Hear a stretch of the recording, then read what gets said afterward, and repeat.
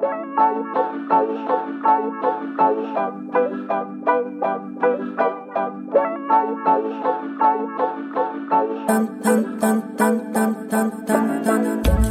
you want to change the world?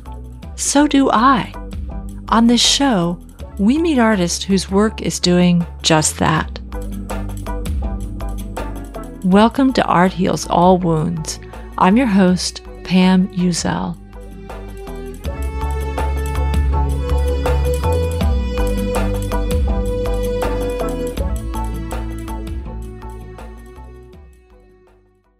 I'm curious, has anyone listening ever experienced frozen shoulder? Frozen shoulder is pain that comes in right where your arm fits into the socket of your shoulder. For most people who experience it, it just seems to come out of nowhere. One day you're fine, the next you literally can't move your arm without excruciating pain. The other thing, it lasts anywhere from a few months to a few years. In March of 2022, I noticed some achiness in my left shoulder. Within a few days, I could barely move my left arm.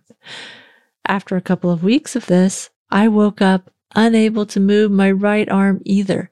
I had frozen shoulder on both sides. The pain is really indescribable, and I've given birth twice. I was really grateful to find people in my life who empathized. Some friends had had it before and knew exactly how it felt. My partner was always offering to rub Bengay on my shoulders at night and to help me get dressed in the morning. The physical therapist I finally went to see was extremely empathetic to issues of chronic pain. My doctor, not so much. I began to realize how our society, in so many ways, isn't built for chronic pain.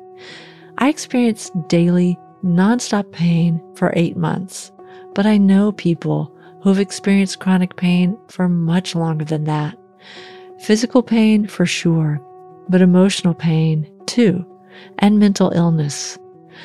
This experience made me think a lot about empathy, how there seems to be a deficit of it right now.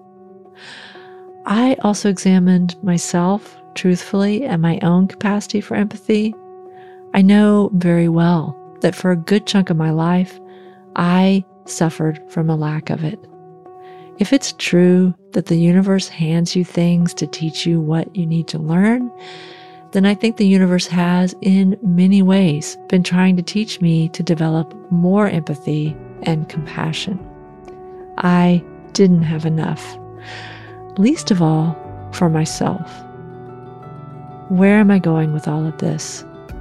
Reading the book, Your Brain on Art, co-written by last week's guest, Susan McSalmon, had a big impact on my way of thinking about how this empathy deficit can be and is already being addressed through art. I've also been thinking about addressing the compassion deficit I feel for myself. In season 2, I interviewed the writer Ceci Nahar as she was finishing up her memoir, Unfuckupable: A Love Story. This book is very much about Ceci beginning with her own emotional pain and deciding in her 40s that she was going to change by designing the life she wanted. Up until that point, she hadn't believed that she deserved better than what she'd gotten so far. Her story is really interesting. If you haven't heard it, you can go back to season 2 to listen to it. Lately, I've been thinking a lot about something Ceci told me. I don't remember if this was a part of the actual podcast or just in one of our other conversations, but Ceci told me that she sat down and made a list of 100 things to see, do, or have. These were things that she wanted but had never dared to imagine that she deserved. I've been intrigued by the idea of making such a list since Ceci told me about it, and now, almost a year later, I'm finally doing it. It's really hard. It's surprising how much resistance I feel to believe that I deserve some of these long-held desires. I'm only up to number 17 on my list so far. The other thing I realized is that when you make a list like this, you'll automatically begin to focus time and energy to the things on it. So I'm proceeding with caution. I'm not going to read my list, but it's interesting the themes I'm noticing. These are the top 3 so far. Number 1, respect my body's needs. What this means for me is to respect that I am getting older and I have a neuromuscular disease. I need to move. Number 2, restore myself through the natural world. I live in a city, but I've created a tiny oasis in my backyard that is full of plants and wildlife.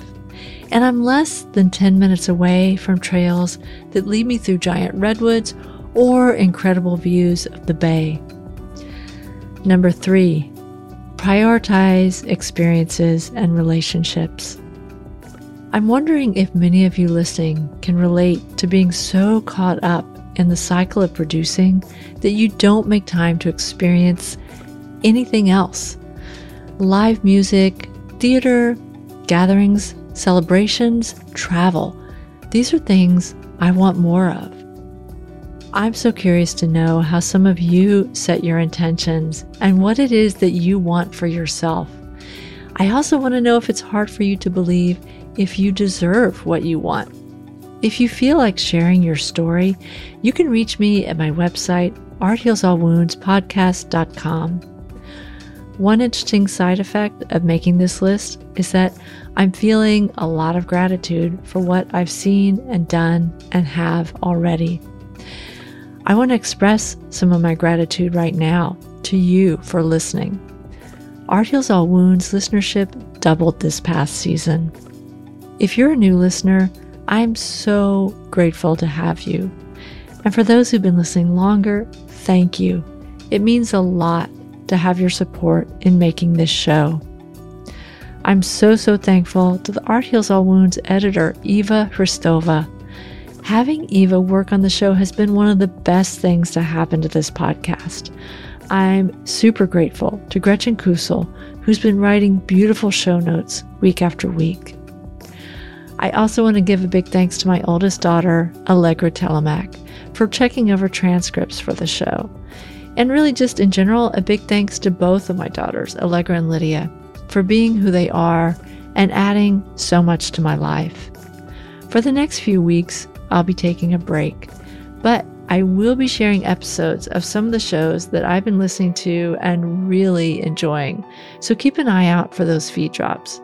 Wherever you're listening from, I'm wishing you a beautiful summer or winter. The music you've heard in this podcast is by Ketsa. This podcast was edited by Eva Hristova. As always, this show was recorded using Squadcast FM.